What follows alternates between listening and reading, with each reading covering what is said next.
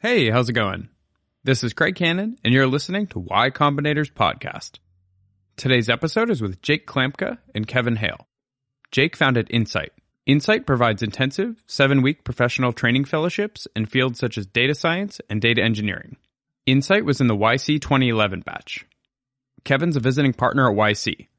Before YC, Kevin was a co-founder of Wufoo, which was funded by YC in 2006 and acquired by SurveyMonkey in 2011. You can find Jake on Twitter at Jake Klampka and Kevin at I Like Vests.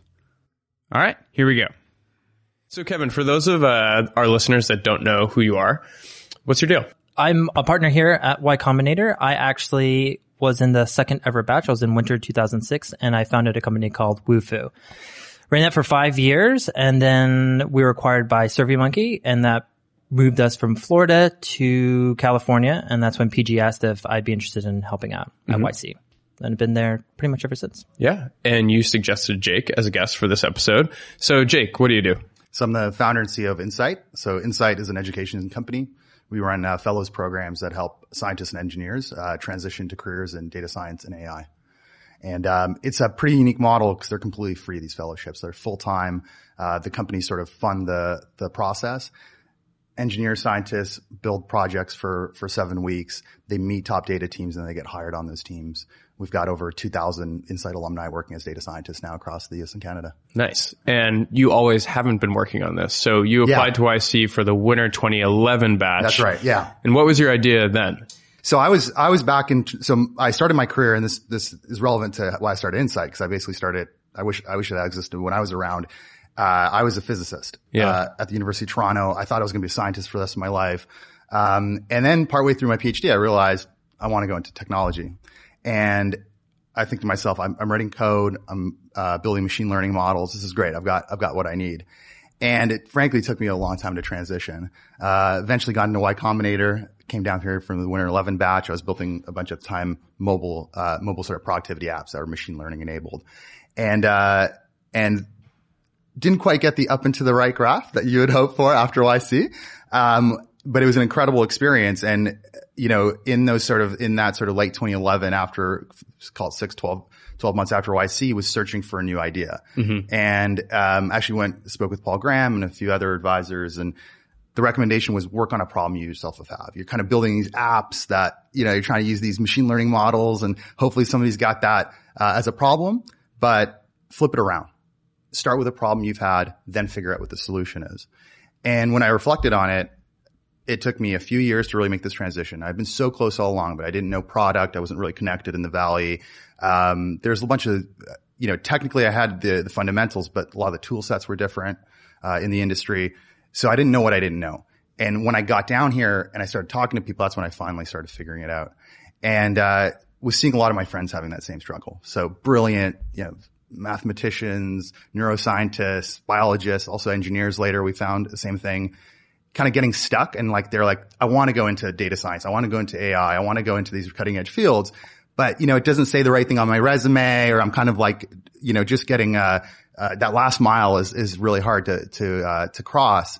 And I thought, okay, well, this is a problem I want to solve, because these are some of the most brilliant people I'd ever worked with. A lot of them were my former colleagues from physics. And I thought, what does the solution for this look like? And at first I was focused on, it's going to be an app again, right? It's some machine learning enabled app. And then I realized, no, it actually probably looks more like an in-person program where folks are getting together, building cool projects, and then, getting started from there. And so did you just go ahead and teach a class? Yeah. So I basically, you know, started talking. First I talked to companies and I said, listen, I've got these brilliant friends coming out of academia who I think you should be hiring. Why aren't you hiring them? And basically what they told me is, I know they're brilliant. I know they've got all these great skills, but they're probably like 1 to 2 months away from where I need them to be, in terms of, if I had full days to mentor them for a month or two, they'd be an incredible data scientist. But they're like, I don't have a month or two to mentor them. So I say no in the interview. Right. And so I'm like, well, I have a month or two. So maybe what Insight is going to be is that month or two where folks are filling in those last pieces of the puzzle, learning the sort of cutting edge techniques and, sort of tool sets and other things. And then let's bring those data scientists in the room and have them hire. And then we just jumped right in, and I ran the first sessions. Yeah. The first session was just me. First students, so the focus were PhDs. So that first group was in 2012.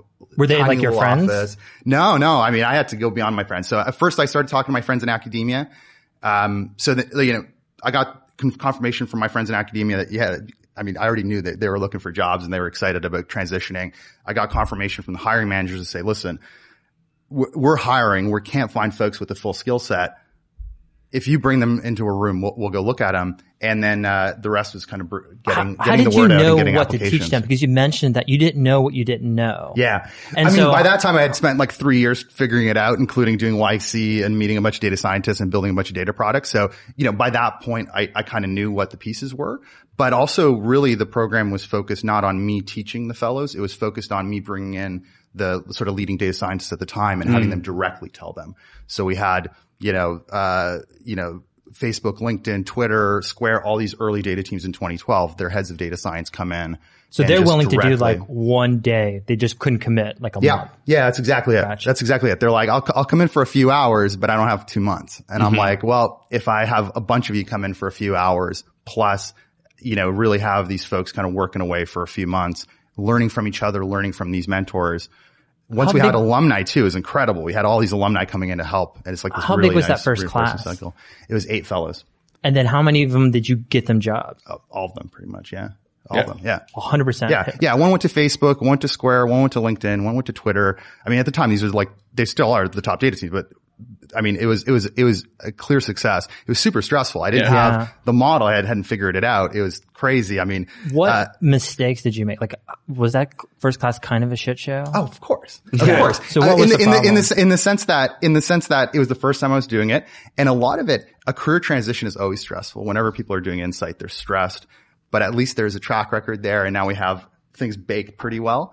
At that time, the overall idea was there, but a lot of the details weren't there, right? And frankly, the track record wasn't there. So a lot of these folks are like, what have I done? I'm in a room with this guy who's never done this before. Like, so there was a lot of stress just around, is this even going to work? This weird model. What I'm trying to understand is like, but we made it work. We just collaborated and got it done. Like, what did those 8 students believe, right? Like, were they desperate?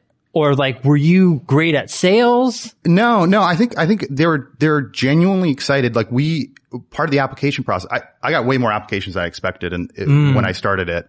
There was a real demand to get into the field. I didn't have a track record, but I basically went around to these universities and said, I'm going to have the head of data science from Facebook, LinkedIn, Twitter, all these companies coming in, and you're going to meet them.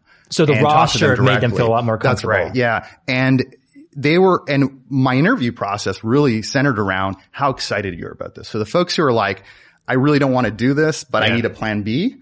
No, thank you. Right. It was the people who said to me, I love my work as a scientist, but I really want to kind of have a kind of more of an applied impact in the world. I'm excited about what I'm seeing here. Here's what I think I can do. I mean, that's kind of folks I would take into the program. Mm-hmm. Totally makes sense. Starting off with like qualifying the lead. It's such a more common technique you're seeing a lot of startups do now, like Superhuman, for example. Just heavily qualifying a lead before they'll even let them access to the product. So that way you're trying to guarantee that like the time I do spend with someone that's like going to have a spectacular experience. Yeah, that's why these hiring managers wanted to come in. How did you figure out what students were going to be the most excited about this? Like, what do you ask them? Yeah, so I mean, I had some opinions, but really what I did is I went to these early heads of data science teams and said, what do you look for? Mm-hmm. And what they said is they list off some technical skills, but it's kind of like laser. They need to know SQL. They need to know Python. They need to know, and it's like, I'm like, okay, but what really like would like clinch it for you? Like they like, you want this person. And there's 2 things always. There's like,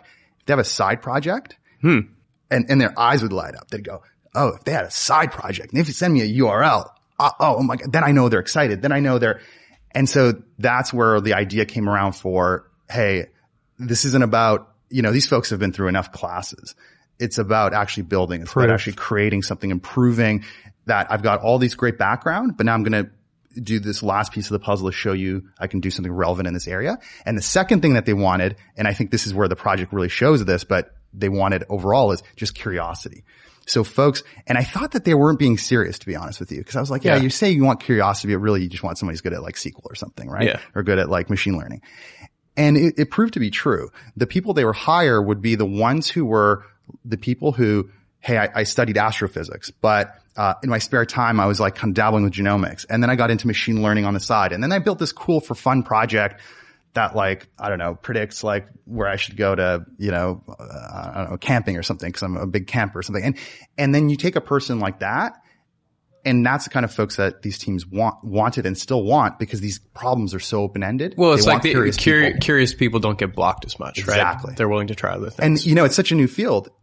The roles our fellows are getting hired into, most of the companies, it's not like we know what we need you to do, just do it. Yeah. It's what can we even do here, right? What kind of impact can we have with data? Again, how did you test for that? Like curiosity, like the project seems like, okay, that's something we have to shoot for. But again, it's like, how did you know that these were the right 8 people?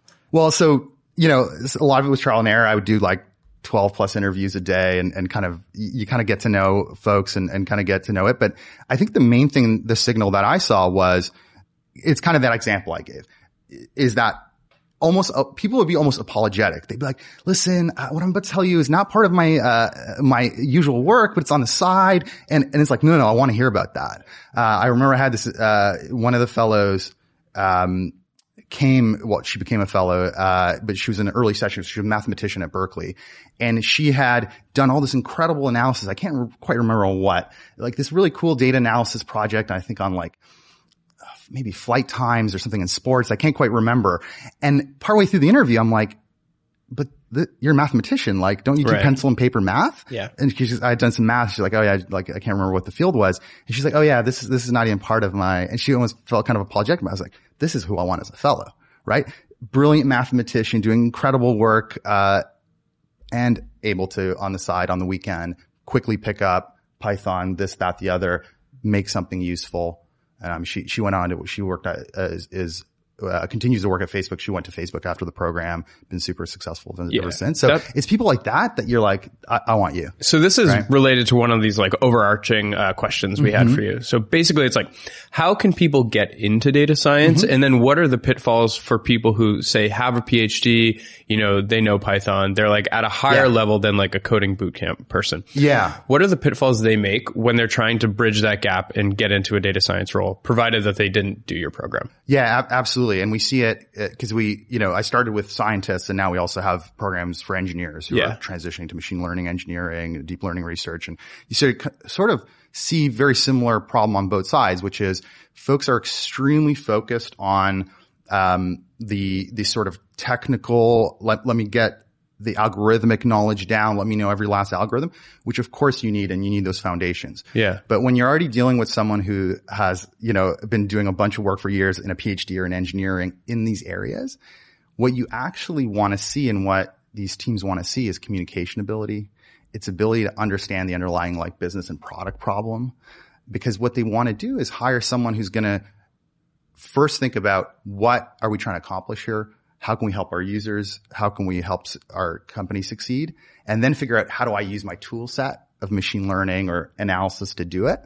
And what often happens, and this is the pitfall, is, part of why you get into it is because you're excited about that analysis, excited about the machine learning. And so you start always putting that first, and you're always like, let me tell you the algorithms I can build. And it's like, what folks need to start, who are trying to transition into it, need to start thinking about product, need to start thinking about business, need to ask, like the skills there are like, what are they actually trying to make them a better salesperson? And what's interesting about the advice that we give to a lot of people about sales is like, it's not about selling your own thing. It's about understanding their problem then I completely agree. And then fitting whatever you have to them. And so it seems like for the data science, the same thing needs to happen. It's not exactly to say, here's all the things I have. It is like, try to figure out what it is that you fit into for them. Exactly right. And it's like, understand the underlying, forget data, forget machine learning algorithms. What are we trying to accomplish here? What's our mission? What are we trying to do for our users?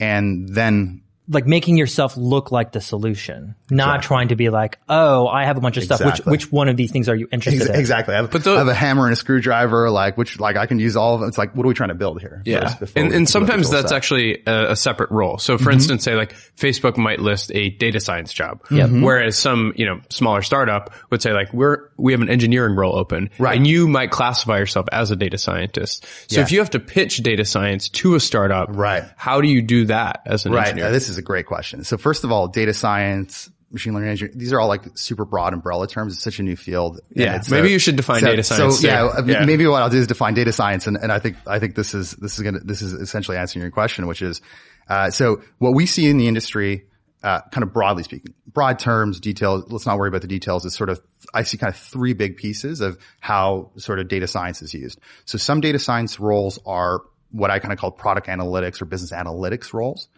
The idea there is you're looking for a better understanding. You're analyzing data about users or a company and trying to understand how to improve it, help users succeed, help the business succeed. The second types of roles that we see are data product roles. So these are roles where you're actually using machine learning and predictive models to actually change the user experience and give them something they want as right there and then as part of the product. And the third one is kind of usually what you hear termed as like AI, which is, AI roles, machine learning engineering roles, where it's not just a feature in the product, like that's the prediction. It's like the product is machine learning, right? Like it's like a self-driving car. Like if the machine learning doesn't work, like the whole product doesn't work. And so you'll have an example of a lot of teams misunderstanding which one they need. Is there not a category in between where it's like, oh, machine learning like supplements a feature? Yeah. Or augments? Yeah. So usually that's where folks talk about data products. So when they talk about data products, it's often like a feature. So like the Netflix recommendation engine. That's a situation where honestly, if they didn't have machine learning, they could still just say like, here are the top movies, go watch them. Yeah. But with that predictive model, you're really getting a much better experience. And so we have probably 30 plus fellows working at Netflix. A lot of them work on that stuff, but some of them work on analytics, which is how are people even using this product? What could we at a more product level do to improve it? And there the output isn't a feature that the user sees, like a actual algorithm serving recommendations. There it's like they have to go and communicate with the product team to say, hey, users seem to want us to be building this sort of product for them. Let's over the next 6 to 12 months take the product in that direction. It's like a very different role. Here's an interesting question. So I know like what the dream scenario for a lot of data scientists are. Like I want to get a job working on these interesting problems. Right. Like what should they look out for that they should avoid in a company? Like what is a company who says, because I think everyone's kind of thinking or more than should is like looking for a data scientist. And what should a data scientist be worried about? It's like, oh, they're not ready to actually hire me. And if I go here, this will be a bad experience. See, remember how I said the data scientist needs to know what the actual problem is? The company needs to know what the actual problem is. And so the companies you need to be wary about are the ones where it's like, hey, you know what? Just like, I want deep learning. And it's like, what does that mean? What do you want us to do here? And why do you need it? And the company you want to go to is the one that's got a mission you align with. You want to see them succeed. You want to have whatever solution they're bringing to the market, thrive in the world. And then they have a clear sense of if we add some data analysis to this, if we add machine learning to this, it's going to be better. And then you can help them get there. So someone from Twitter asked this, Chuck Grimmett asked, when do you know you need to bring in seasoned data scientists? So like, is there any kind of benchmark you can offer? Yeah, I think, so first of all, I think you have to start as a founder, start with the idea, and you can do this. I recommend this before you have a data scientist. Understand, is data sort of critical to building my product, or is it something that I'll just add on once it's already working and I need to kind of optimize the experience? So an example for sort of something critical is like, Amazon Alexa, right? Like if you're building Alexa, like those algorithms, voice recognition algorithms better work from day one, versus a scenario where like, say, you're on the analytics team at Airbnb and you already have a lot of users and you're just trying to optimize that experience, right?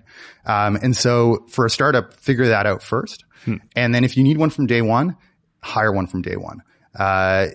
If you get a machine learning engineer in the door who really, that's their forte, you're going to be better set up for success. Instead of trying to sort of, kind of hack it and then have to kind of catch up later. Because often you don't know what you don't know. And you might not be tracking the right data, or you're not sort of, setting things up, your infrastructure in a way that's going to help you scale later.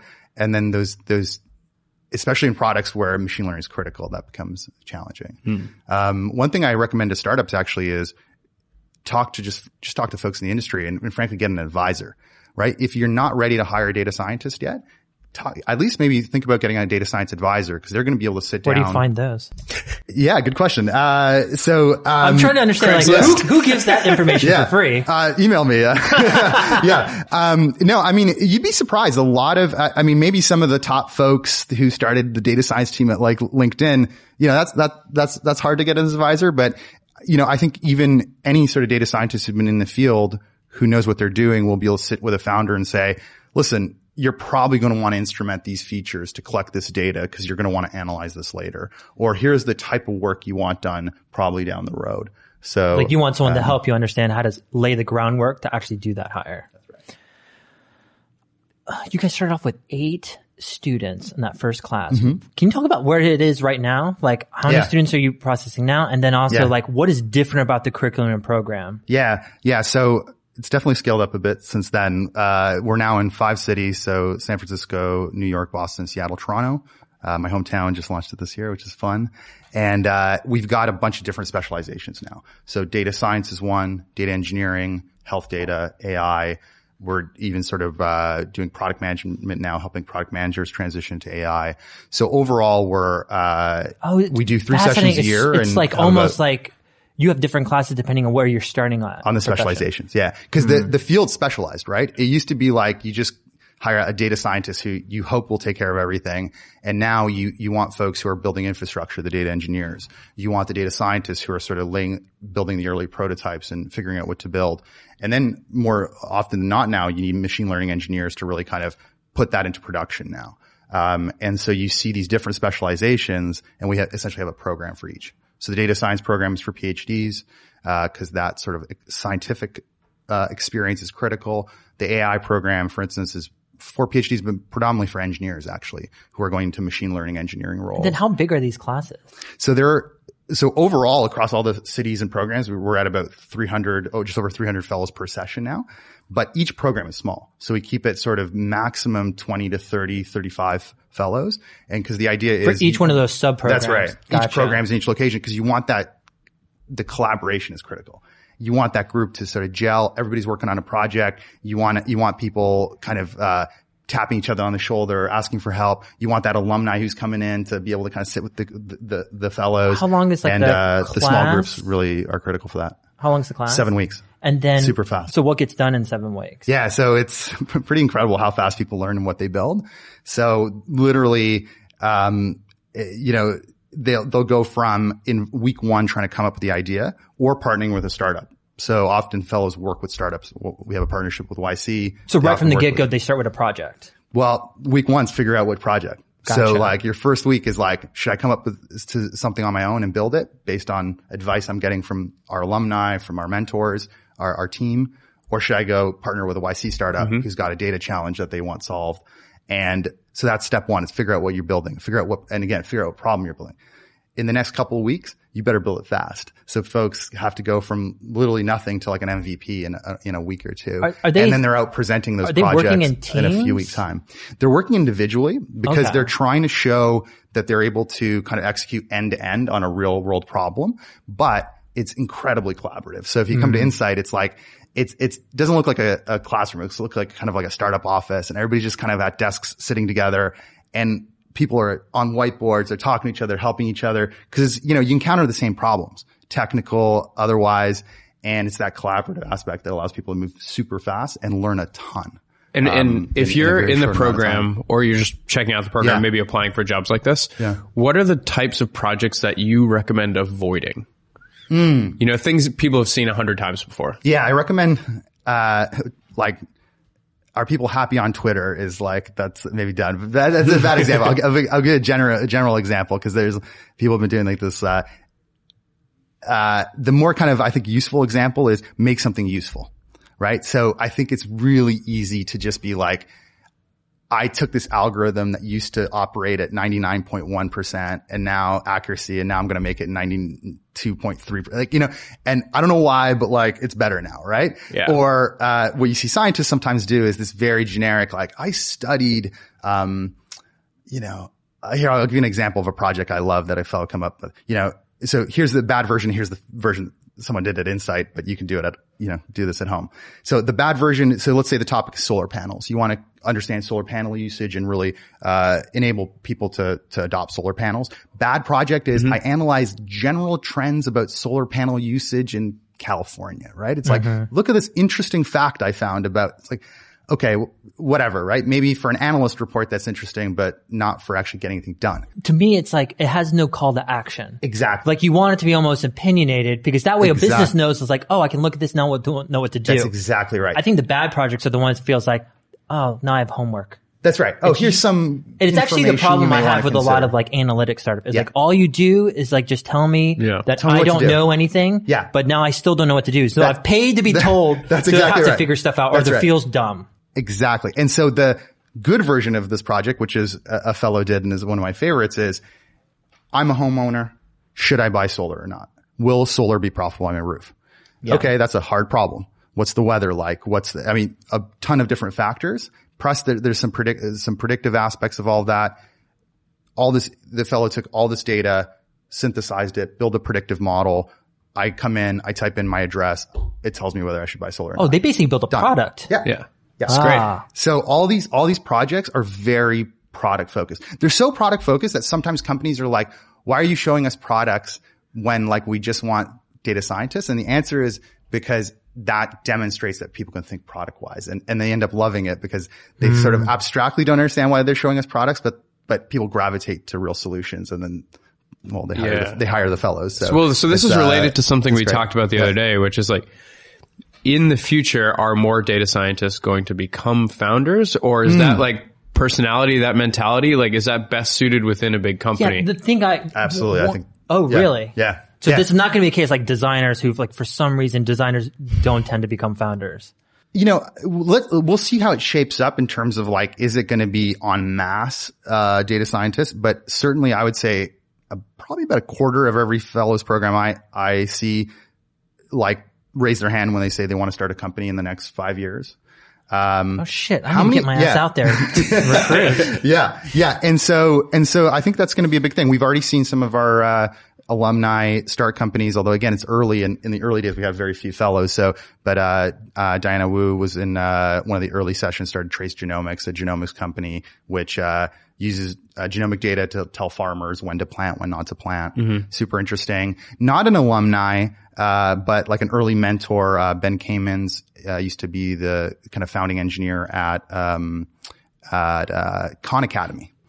And he hired one of our fellows, Lauren, who is a physicist. She went there, helped them sort of, help impact a bunch of hopefully impact a bunch of kids' lives by like helping them learn faster because they really have millions of data points of data on how people learn. And she was there for a few years with Ben, helping with education. And now Ben went off. I mentioned Ben because he's very much kind of a data scientist at heart. Yeah. And, although his founder, his title is officially CTO, he went off and founded Spring Discovery now. They're doing sort of, helping, aging related diseases using machine learning to do that. Lauren went over there with him, sort of part of the founding team. And so, again, more, TBD in terms of like what the stats are going to be in terms of founders, but that founder spirit is there and the skill set is so useful. I mean, that's the thing, like regardless, having an understanding of product is like the pinnacle. Oh, absolutely. That's what you can go for. Absolutely. Cause whether you're founder or employee 10 or 100 or frankly 1,000, you better know what. And so do you teach that as well? Oh yeah. It's one of the biggest things. I mean, how do you teach it?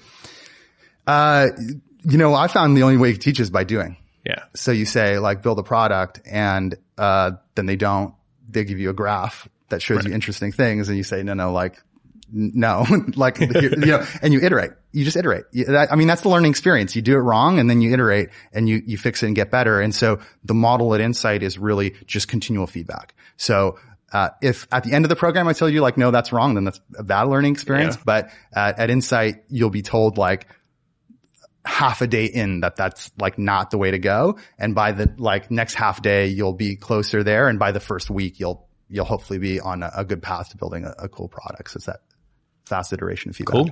Yeah. I think one of the things that ends up being a problem for a lot of startups or for even people getting into the data science field is like they're encountering very dirty data. And so now a lot of time actually is like, this is not like, oh, I'm solving cool problems and making products. It's like, oh, I'm just sitting here cleaning up this data just so I can get to this point. Yeah. And so I'm trying to figure out is this something that data scientists need to be aware of, that you're just going to walk into this, or something like startups need to start thinking about, and like what can they do to like prevent that? Both, but I think you can never avoid it. So it really is the data scientist's job to be prepared for that, to do well at that. And that's what is really, that? What's the ratio of the job of like cleaning versus like there's this actual joke analysis? that like 90% of the job is data cleaning. I don't know if it's 90, but it's a lot. And it's not just data cleaning, because data cleaning sounds kind of lame, like you're just kind of cleaning things up. Yeah. It's I think more interesting than that. It's like literally like, what data even makes sense to get here? It's not obvious. In advance, you think it's obvious. You're like, oh, just throw some data in. What data? Of what? And how can you combine that data? And what does it mean to have clean, relevant data? And do you have an example? That's a skill set. Well, I have an example around the founder side, right? So I think founders often make the sort of assumption that they're tracking all the right things. And then we've had many experiences where, we'll talk to a founder, a fellow's going to work with like a founder, and they'll say, yeah, we got all the data. We got everything. We got tons of data, big data. Yeah. It's always big data. It's the best data. And then, and then you open it up and it's like, oh shit, they didn't track, user logins, like which user was logging in. They're tracking like all the movements on the site, but not which user was doing that and at what timestamp. And again, it's like, oh my God, like all this data is borderline unusable because we can't kind of peg it to specific behavior and model that behavior. And when you're looking at it from the data perspective, it sounds like hilarious. Like, why didn't you track users? But you know what? I'm a founder. I know when you're a founder, you're thinking about a million different things. Yeah. You have a million different trade-offs. And honestly, like, the loggings turn on, like, let's go, right? Let's build, and then a year later, you're regretting that. So again, I think a lesson learned for sure. That's why it's like, hey, have a coffee with a data scientist. Like, maybe all you'll get from it is like log your user, logins, but that might be enough. And then a year later, you can get started with a data scientist. What's the best tools that people should do for tracking data? Or like, is there a product that startup should use just right out of the gate that know that if they do this, they're just going to start on a good foot? So, honestly, I saw some of the questions on Twitter, and I know, folks always ask about tools. So I was actually asking around with some of my team, like, hey, like, what's the latest on this? And there are great tools, I think, for just sort of like basic analytic tracking of like websites. But if you're really building products, like it's still to this day, we see the teams roll their own. Because there's so much such a disappointing it is a disappointing answer.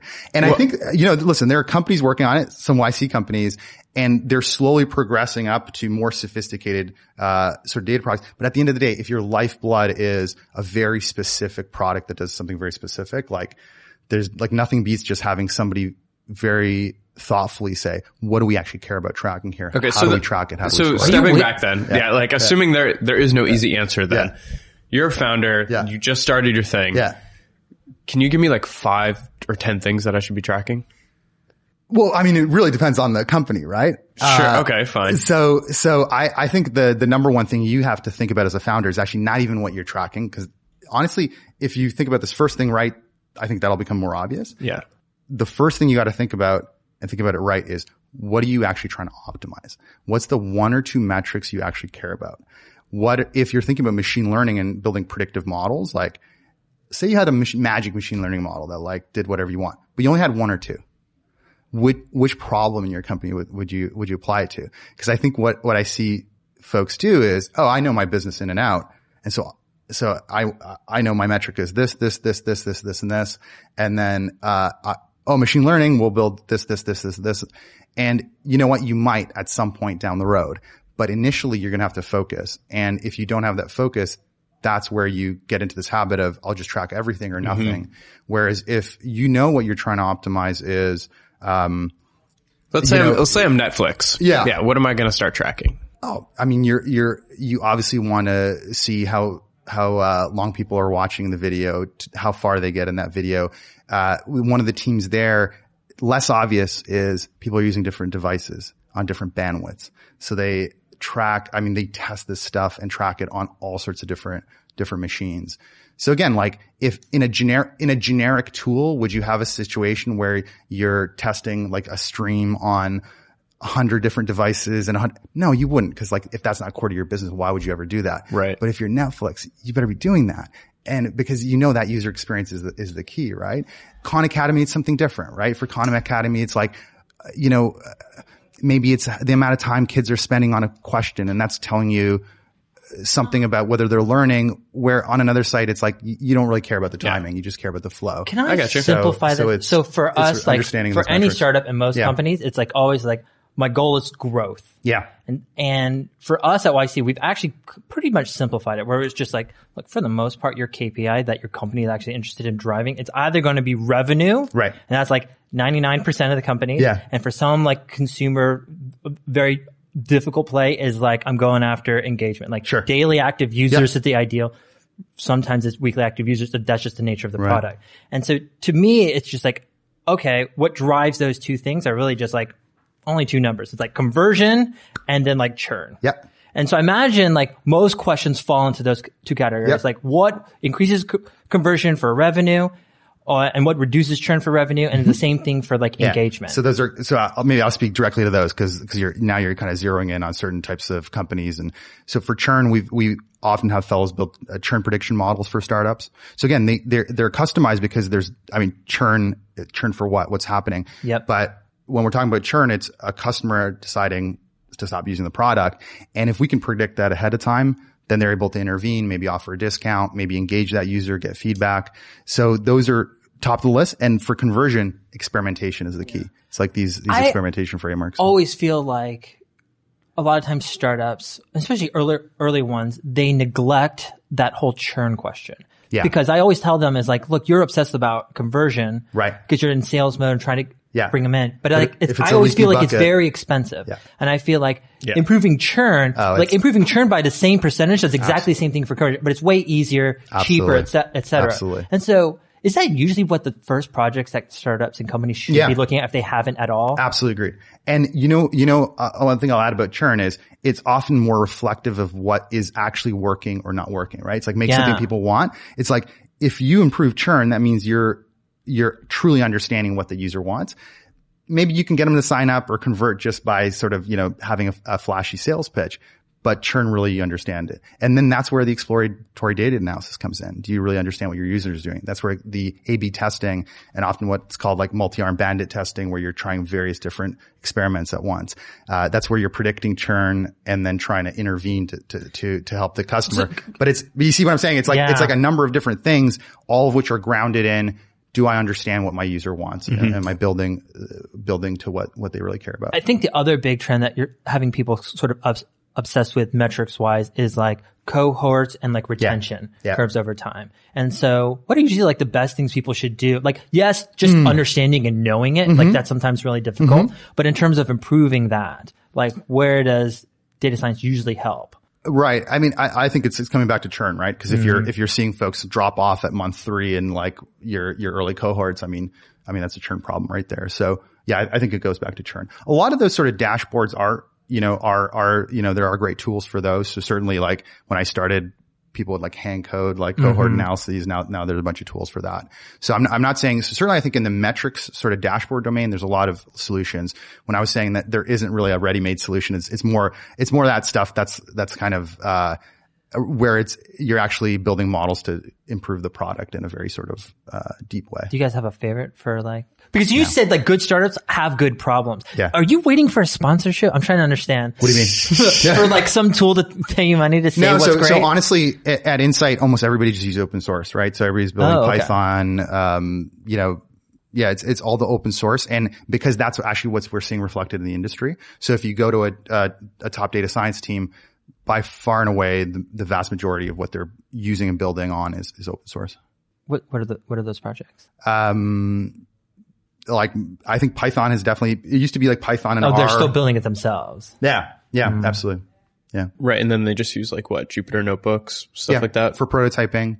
And then you gotta then start building. And then you roll your own. And then you roll your own. And frankly, at that point, as soon as you get past the prototyping stage, you're really just building product, right? Yeah. It's the same thing an engineering team does as a startup, right? It's like, what tools are they using to build the fundamental product? And that's where you're living. Those data scientists are often embedded with the team building directly. Who makes the best data science? Like, from what field have you noticed? We're like, it's much better that they come from this field.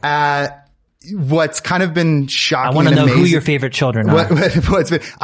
Early days I was accused of, I'm from physics. So, but now, there's, we have fellows from all different backgrounds. So they all succeed. No, I mean, I think that's been the shocking thing is like how different the backgrounds are. We have a fellow in this, session who's as an archaeology PhD. We had a fellow a session ago who's like an engineer at SpaceX, right? Like we had I imagine each of them so we have our physicists like you have like a mathematician, that's exactly right. Going to get the math, understand the parting tool, but selling themselves and understanding problems is probably another challenge. So often you'll find like a mathematician is great. For instance, often make great data engineers because they think about large scale systems and how can they fail. In math it's logic systems, but then they kind of transfer that sort of mode of thinking to data infrastructure.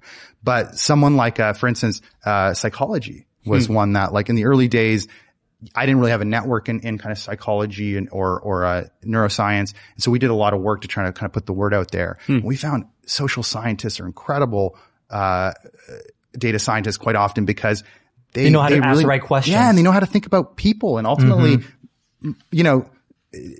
obviously data is branching out, but most of the time when you're talking about users, you're talking about customers, it's people, right? And so fantastic data scientists from those fields, but it's just, one of my favorite parts of my job actually is the fact that I'll sit at lunch or a happy hour or just hang out at the office and it's like an astrophysicist with a psychologist with a software engineer with a, electrical engineer, and they're all kind of working and collaborating. And, it's just incredible kind of environment to be around all these different people. You have all these companies coming in, talking with all your students during the program, and they're usually coming like with a problem, or are they just talking about here's the kind of problems we work on and solve? Because they're kind of doing a little bit of recruiting in addition to giving an understanding. Oh, absolutely. Yeah. And who's been really great at that? We have, or what do they do that's really there's great? A bunch of teams. Listen, I think, so the way the program works is fellows will often work with a startup company on a project, but most of the interactions that the fellows have with companies is actually companies coming in who try to hire them, right?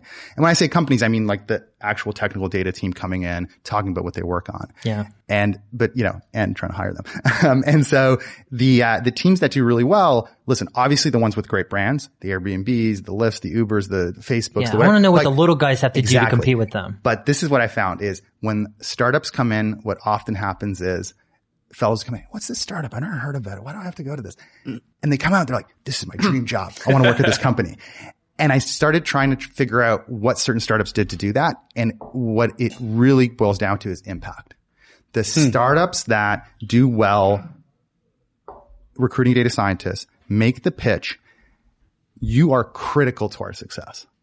If they make them look like they're going to be all-stars at the company. And they're telling the truth because a lot of companies these days, frankly, if the machine learning or if the analytics doesn't work, like the company will fail. Like that's what they're pitching to. Well, also when there's one of you versus 300 of you. Right. Well, that's a personality thing, right? Yeah. Some people are excited about, I'm going to be the first data scientist. And some people are like, I want some mentorship. I need a little motor on me. Yeah. But when it comes to like, I've never heard of this company before. And then an hour later, like, oh my God, I want to work for them. It's always the impact piece.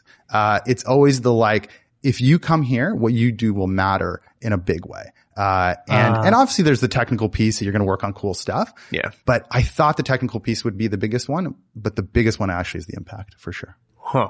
So one thing we haven't talked about, and I actually don't know if you have an opinion on this, is contracting. So for an average startup, say they're like a couple years in, they're like, I don't know if we really have a need for this, but we have all this data. Maybe we could put it to use.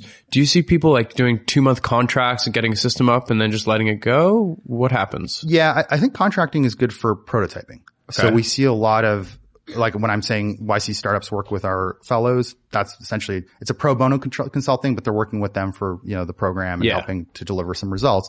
And where that works really well is, often it is integrated, but it's at this sort of prototyping stage. Will this even work? Or I've got a model. Will this one work better if we try this? So let me give you an example of one I really like recently. A fellow worked with iSono Health, YC startup, really amazing product, does like sort of in-home breast cancer screening. So it's a device, instead of going once a year to get screened for breast cancer, if you're in high risk, you can do it at home. Second leading cause of cancer death in women. So huge impact, potentially life-saving technology. And obviously a big part of that is, do we have the right algorithms to detect and notify a user that, hey, you need to go speak to your doctor or notify a doctor? Obviously a doctor does the final thing, but is there something abnormal here that we need to be taking a closer look at? They had algorithms that were working great and doing well for them, especially at that stage of, hey, let's just bring it to a doctor to be safe.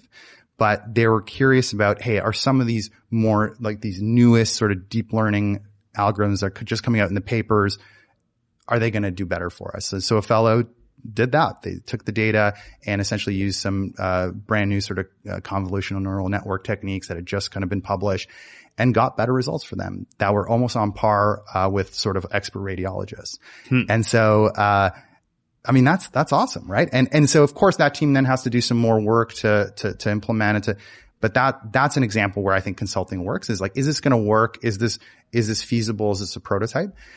Anytime you actually, I think, then kind of, anytime that becomes a part of your product, you need a team. Right. Because it's never static.